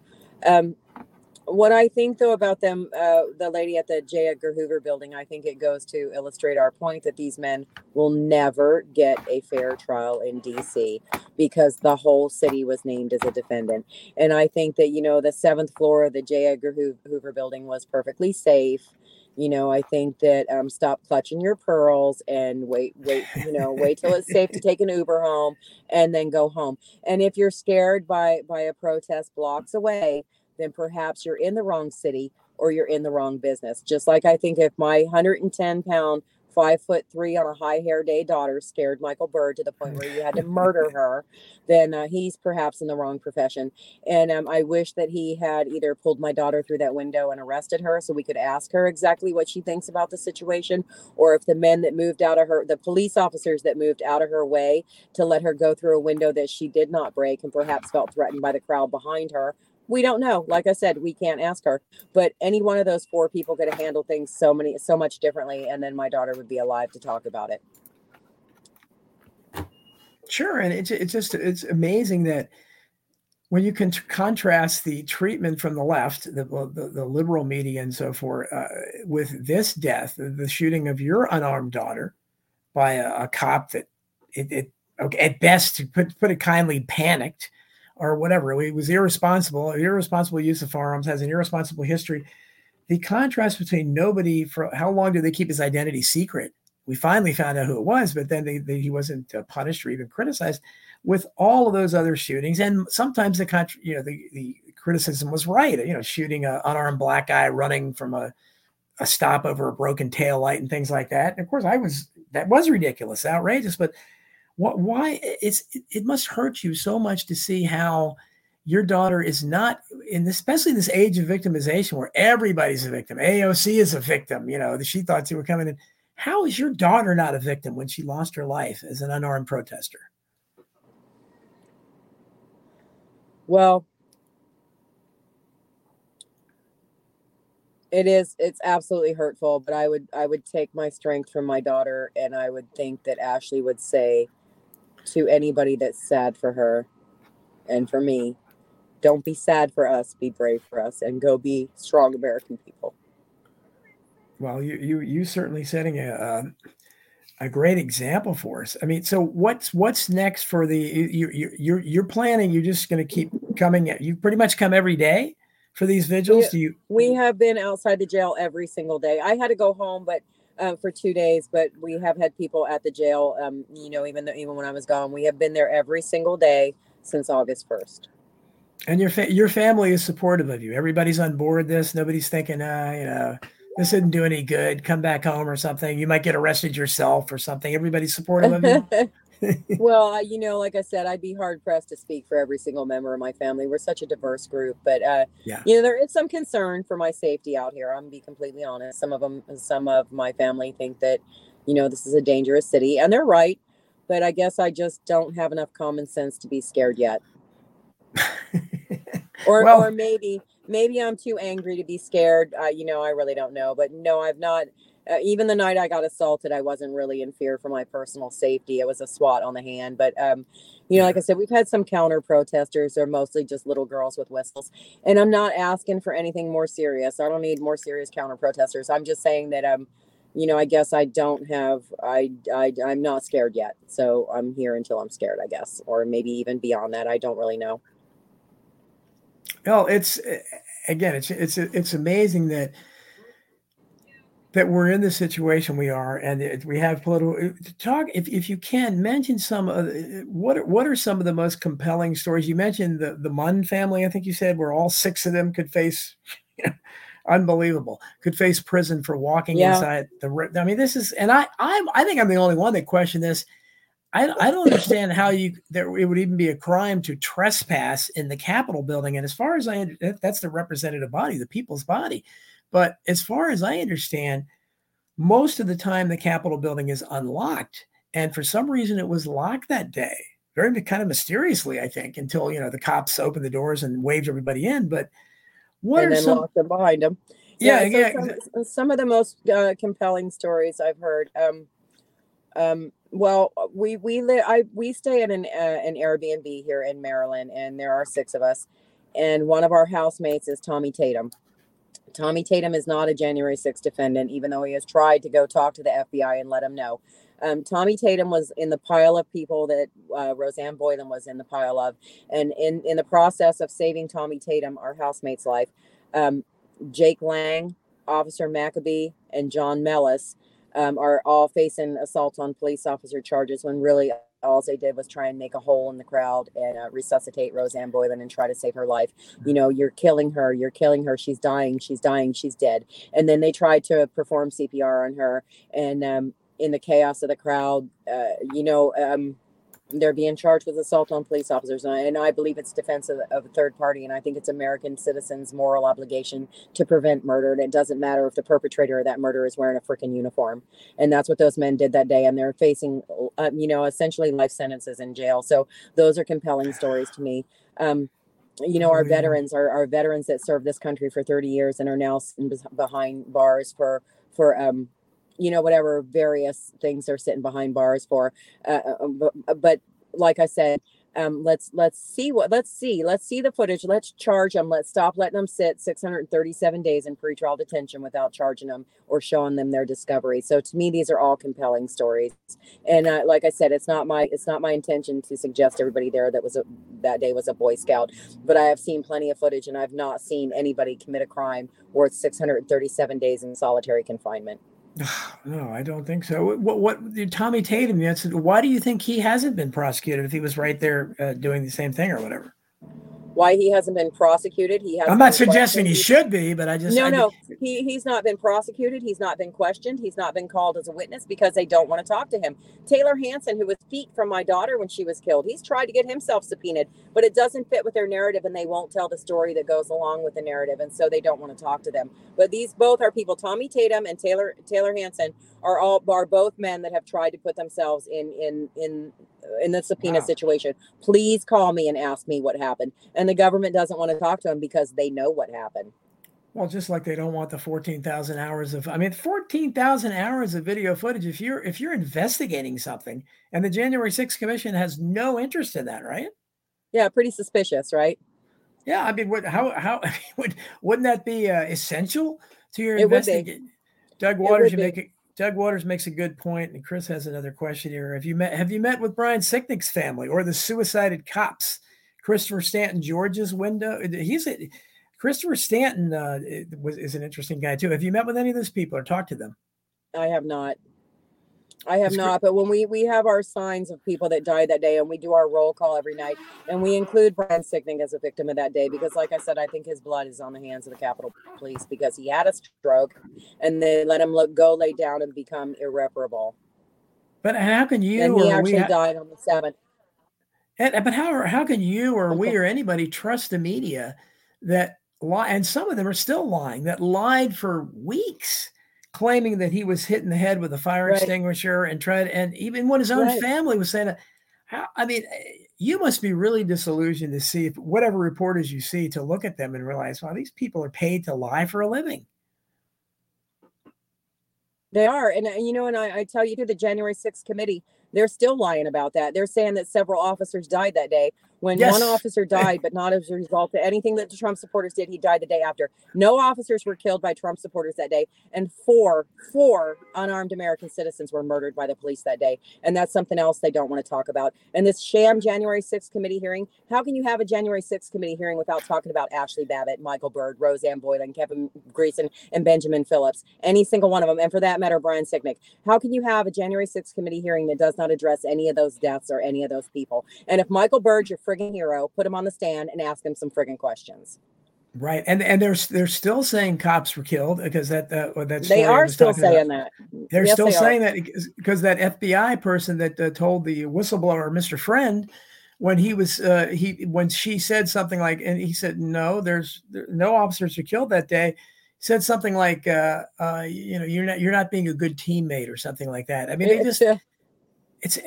they're just lying. I mean, I've talked to some of my friends, and I've lost so many people over the years over Trump. I mean, I'm a Trump agnostic, so I'm not. I catch from both sides, but I with so many people from the Trump derangement syndrome people that just they want to believe the worst about these people because they were there for Trump and they despise him. And so I think you're right. And when I suggested, I don't know that they're going to be satisfied until they can lock up everybody that ever voted for this guy, because the hatred there is irrational. The hatred there is irrational, and the hatred for the American people that supported him is irrational. You know, the way they're coming after every single one of them is irrational.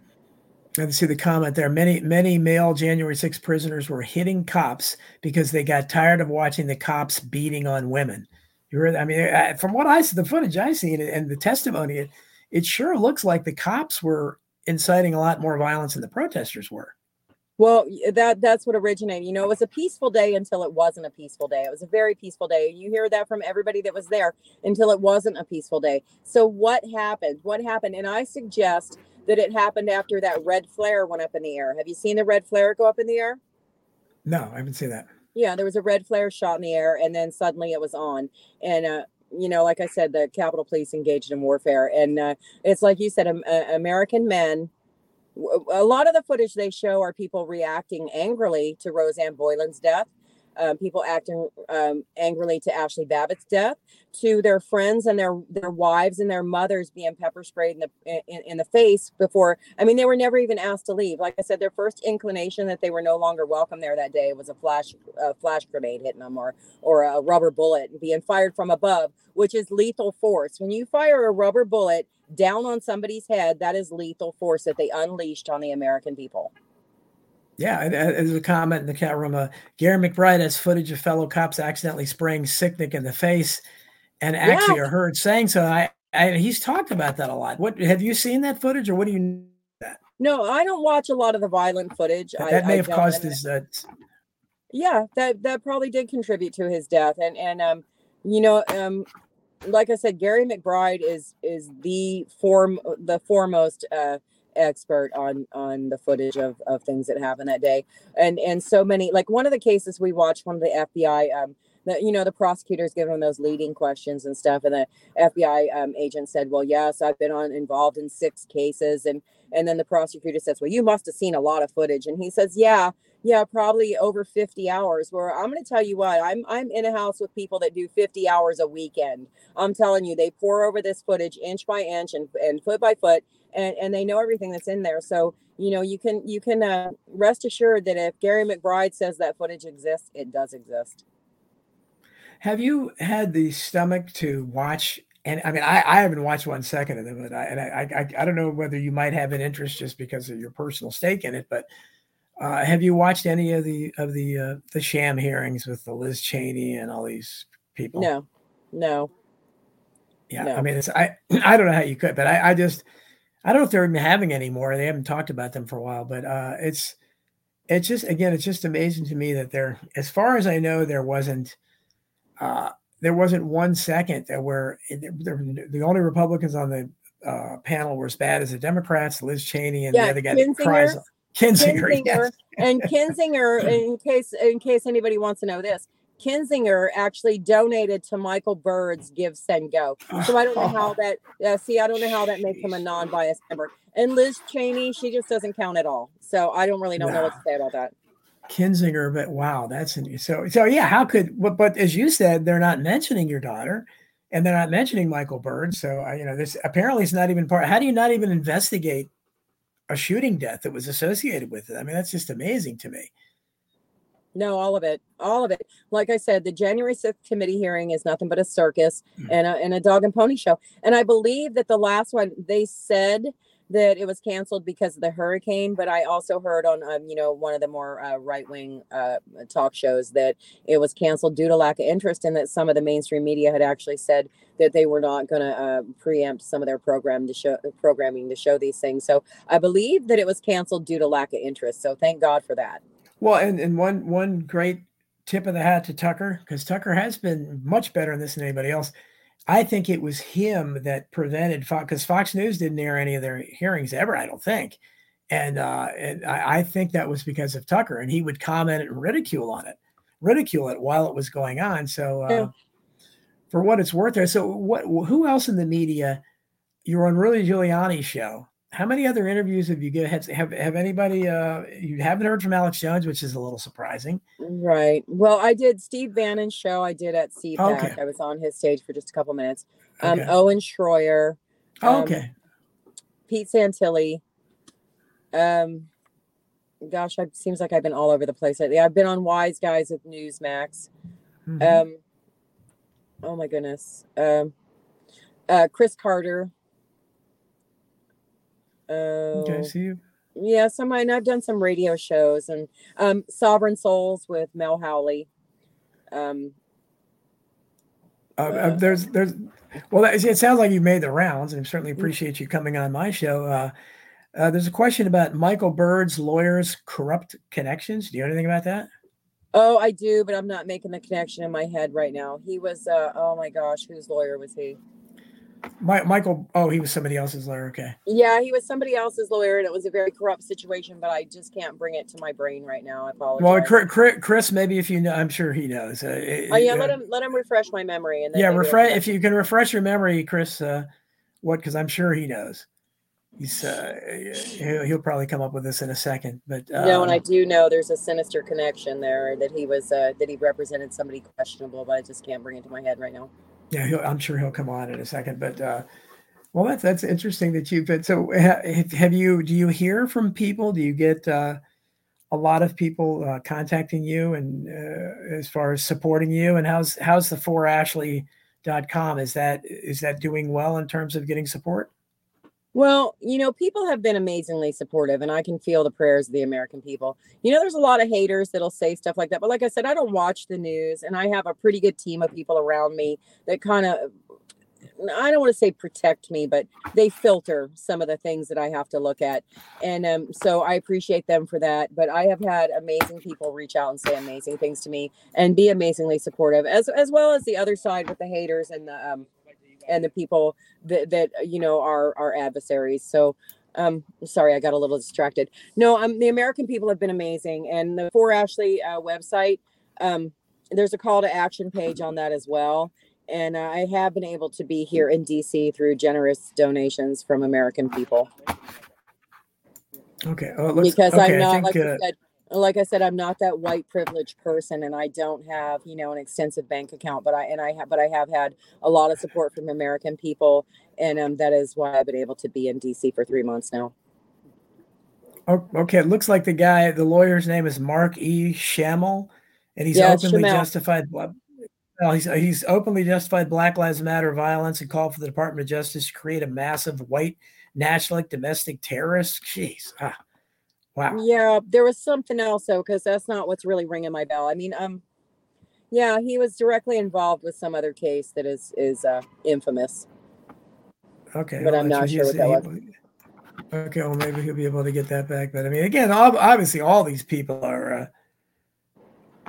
You don't know him though. You don't know Schammel, do you? Or no, I don't know. No, I don't. I don't hang out with people like that or know people that know people like that. I have like I said, I've lived a little housewife life in San Diego, California, which I miss very much, and I wish that was still, my path forward. But unfortunately, my daughter was publicly murdered, and I can no longer be that person. So, for whatever reason, this is where I am, and this is where I feel like God wants me. And like I said, I'm surrounded with amazing people, and we're just doing our best to be a voice for people that no longer have a voice. I would like to have half the voice my daughter did, and I try to conduct myself in a way that when I do get to see her in heaven, she'll say, "Mom, I'm proud of you. You did a good job." Well, I think she definitely would. I mean, you're doing. I don't know how much more you can do as a parent. I mean, you're going to these vigils every day. I mean, this is your life now, right? I mean, what else do you do? This is kind of a full-time job for you, isn't it? Well, it's like I said, it's courtroom during the day, it's outside the court after, and then our vigil at the jail. So yeah, it keeps us busy. And speaking of that, that's where I have to go. I have to go be outside the jail in a couple of minutes. So it's been great talking to you. Thank you so much. I appreciate you so much, Mickey Withoff. Go give out any links you want, promote anything you want before you go. Americans for Justice with Randy Ireland. It's forjustice.org. forashley.com. That's ASHLI. Citizens Against Political Persecution, CAP, stophate.com. Dave Summerall does amazing work. And, again, the Epoch Times has amazing truths out there to be heard. So thank you so much for letting me do that. Well, I echo Doug Waters. God bless you and keep doing the great work. And thanks so much for coming on the show. And we'll keep in touch and obviously wish you all the best that you can get justice and we can finally get some semblance of justice back in this country. Thank you so much. Thank you. Take care, Mickey. God bless you guys. God bless you. Okay. Hope you guys enjoyed that. Fascinating. We have lots of people. Let's see if I can catch up on some of the chat over here. And Rockfin, what do we have again? Thanks for the tips, Stephanie Green and Jason Barker and Tom Cooper. Appreciate that. Let's see. Okay, I'm going to move her from the screen. Okay. Alex doesn't exactly do himself. Mark says that Alex doesn't do exactly to himself any favors legally. I can't say I'd be desperate for that kind of. Well, I mean, he has a huge listening audience. So I would think she'd want to get his audience. Riley says Alex thinks how can the situation benefit me? Well, yeah, to the extent I don't know what kind of a player Alex is or how much he's involved in this, but very curious to say the least. His strategy. See if I missed anything in here. Again, I saw my friend Vince Agnelli. Lots of familiar names. Riley. Like Joe Biggs, it wasn't even in Texas like Sam. Sam was literally employed as camera guy who showed up at the workplace every day. Yeah. Yeah, and I think it really is unbelievable that I think the guy's name, the cameraman that's been in jail as well, along with Joe Biggs. Yeah, I think I'd be making a major production out of that if I was Alex. But yeah, he does. But I think that seems to be what happens when people leave him. There seems to be bitterness on both sides, and I think that's unfortunately that seems to be the. Let's see what we have over here. We get a lot of comments on Facebook. Chris Graves is acting both of them. But just, I mean, props to Mickey because again, that's not only do you have an incredible tragedy like that, but that you can devote yourself to, because really she's trying to bring, justice to her daughter as well, but she's mostly concerned about justice for the other people. And I think that's incredible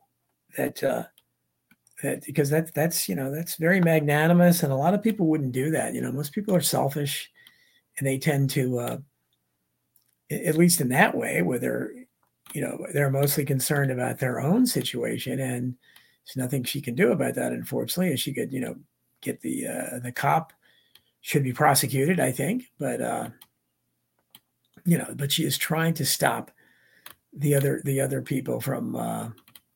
I don't know if I'm missing any questions here. The other people from experiencing justice, of course, they already are. But so okay, let's see what White Wolf. Good to see you, White Wolf. Most trials are decided over coffee in the donut shop. The proceedings of the court usually is formality. Yeah, and I talked about that in Hidden History. And or Survival of the Richest. Sometimes I get mixed up which book I covered it in, but I talked about it's shameful that most people don't realize that, again, most people can't afford an attorney, a real attorney, and they end up with a court-appointed public defender who spends on average less than 5 minutes with their client.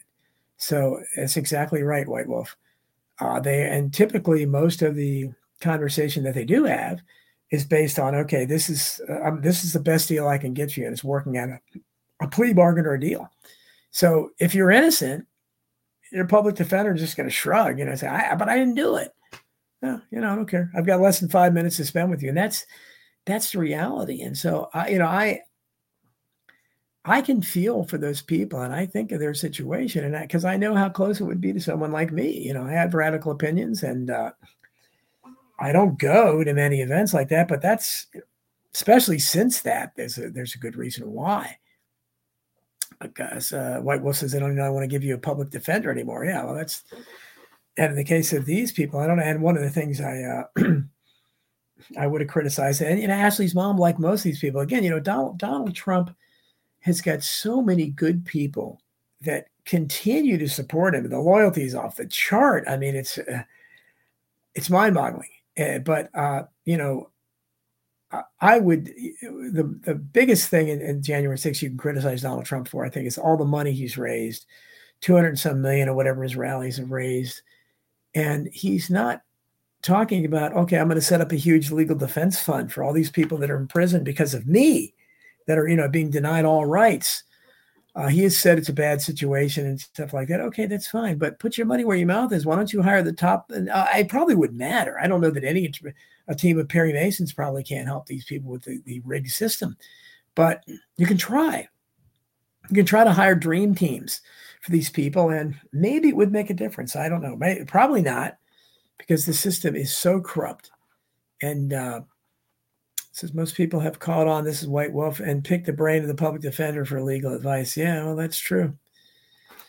It's, but again, I try to, we all could stand to have more empathy, as a society, but most of us don't. We don't put ourselves in used to be the saying, there, but for the grace of God, go I, or walk a mile in my moccasins, those kind of things. That were expressions that expressed empathy, that people realize, okay, how do we want to, and it's all basically offshoots of the golden rule: do unto others as we have do unto them. So, but people don't seem to, it didn't happen to me, but I mean, these people are being denied all rights, and we have freely speaking. If MAGA can't save the United States, who or what can? Well, yeah, I don't. The problem is that at this point, and as I said, nothing is going to change. Reform is impossible until we outnumber them, until there are more people awake than asleep. And even then, it won't matter, because it's the people as much, because it's the people in power. And right now, it's pretty even, as far as in terms of the people that are awake to some degree. We're catching up to them in terms of, and again, I'm including the Trump supporters as being awake to some degree. Now, they're still, rooting for him or thinking he's the answer, but the problem is that people in power, and I don't mean just in Congress or the White House or the courts, I mean in business, makers and shakers everywhere, celebrities, so forth. They are 99% of them are against us, that are not awake or whatever, or working for the other side. That's the problem. And here it is. Chris says, Michael Byrd's attorney represents high-profile white-collar cases and gets elites off in court from ever getting there. Yeah, well, he probably doesn't have to. He probably doesn't have to worry about representing Michael Byrd at all, because he's not going to be. I don't think he's going to go to trial. So this doesn't matter, I guess. But I'm seeing if we have any questions. It seems like there's more action over on Facebook. Larry Light, I see over in the Rockfin chat. Mark, okay, I'm missing anything here. I'm dealing without my glasses too, so it's not as easy for me to read. Okay, that's the same thing. Chris, very active as always. And we should wish a public belated birthday to Chris Graves. It was his birthday yesterday. Hopefully he had a nice one. I can't thank him enough for all the stuff he does for me. He's an incredible researcher. It doesn't look like anything news over there. So,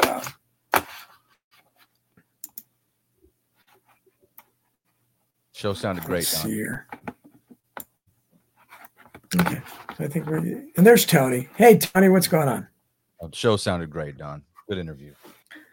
Did it? Yeah. She's a great advocate, isn't she? Yeah, she really is. What? Any impressions that you had her? It's just a massive injustice. I mean, it's something I've talked about since the day it happened. How can you claim we have a country with rule of law and Bill of Rights? Yeah. When you have an upper class that can hire their armed thugs to murder veterans in broad daylight in front of television cameras, I can promise you that had I done anything remotely that sinister or heinous or violent in Iraq or Afghanistan, that I'd have been executed. Like if I would have opened fire on civilians or something, like if I would have just with an unarmed person, like they would have destroyed a soldier for that. Yeah. It's just, I just find it hard to believe that there's, other than people like us, that no one else is outraged. Not only that, of Ashley being, an unarmed woman, being a veteran, being killed like that in cold blood, just expressing her right to protest by a cop who has a problematic past. He's not even going to be prosecuted for it. But just the fact that this is, and I'm so impressed with Ashley's mom that she's spending a full-time job now. She's a full-time job. She's dedicated to trying to focus on the injustice for the other people. Yes. As well as her daughter. And that's you got to be pretty big to do something like that, because you look outside yourself, because and it can't be easy for her to go out there every day. I mean, they're singing the national anthem and, maybe getting beat up or something if you try to do it. Imagine singing the national anthem in this day in America 2.0. Are you kidding? That's something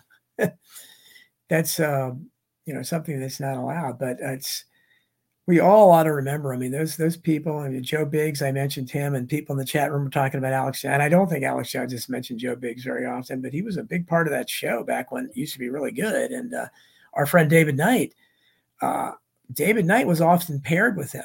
Seemed like, that was with the best part of Alex. He would send David Knight and Joe Biggs, or maybe Jakari Jackson was big then too. He would send them to the scenes of, the locales that were, something significant was going on. And that was great. It was great to watch, the way they were treated and see things on the scene. And I'm sure David must feel, because David, I don't know how close he was to Joe Biggs, but it seemed like he was paired up with him a lot. Has David talked about Joe Biggs much? Yes, he's mentioned him several times, and he read a letter that Joe Biggs wrote. Yes. Yes, the open letter. I published that in American Free Press. That was really, really impressive. It was one of the ones that really focused attention on what these guys are going through. Chris Buchan says David Knight is cool. You should go on a show again, Don. I should. You'll be on next week. I'll be on next one. Whatever week. Tony goes on, I'm on there. Yeah. Well, I was listening. I listen to David Knight pretty much every day as I'm walking, if the weather permits to walk around the neighborhood. And I was listening to yesterday's show, and he dropped my name. It was pretty cool, I guess, because he was just saying like, thanks to Tony and Gard Goldsmith and Don Jeffries and Billy Valentine. So I guess he just assumes who your guests are going to be. I know who my guests are. I have pretty much a circle of people. That's who I usually broadcast with only, and you're at the top of that list, sir. Well, I certainly appreciate that, and it's always an honor. It's always great to go on there, and so that'll definitely be something. White Wolf says Dave Knight's the only one left I listen to regularly. He's pretty much the target, has lots of interest. He is, and I just, as I'm doing this without a guest, like I said, you and I have talked about it, Tony. It is really amazing that he can talk like that. It's almost like a Rush Limbaugh thing where he just talks. And covers the story and goes on, and he doesn't have anybody to play off, really. So it's pretty amazing that he has that kind of energy. But amazing podcaster. At any rate, yes, he is, and so it's we're grateful for him. And at any rate, we'll wind it down. So I appreciate everybody that joined in today. Appreciate the tips again, and I hope you guys enjoyed Mickey Whithoff, Real Profile and Courage, and I'm going to try to get Roseanne Boylan's sister on. Hoping. Thanks to Gary McBride for setting it up. Appreciate that. Gary McBride doing great work, and look for the next issue of American Free Press. I'm going to have an interview with Gary about his work as well. Thanks to everybody again. Thanks for listening to I Protest.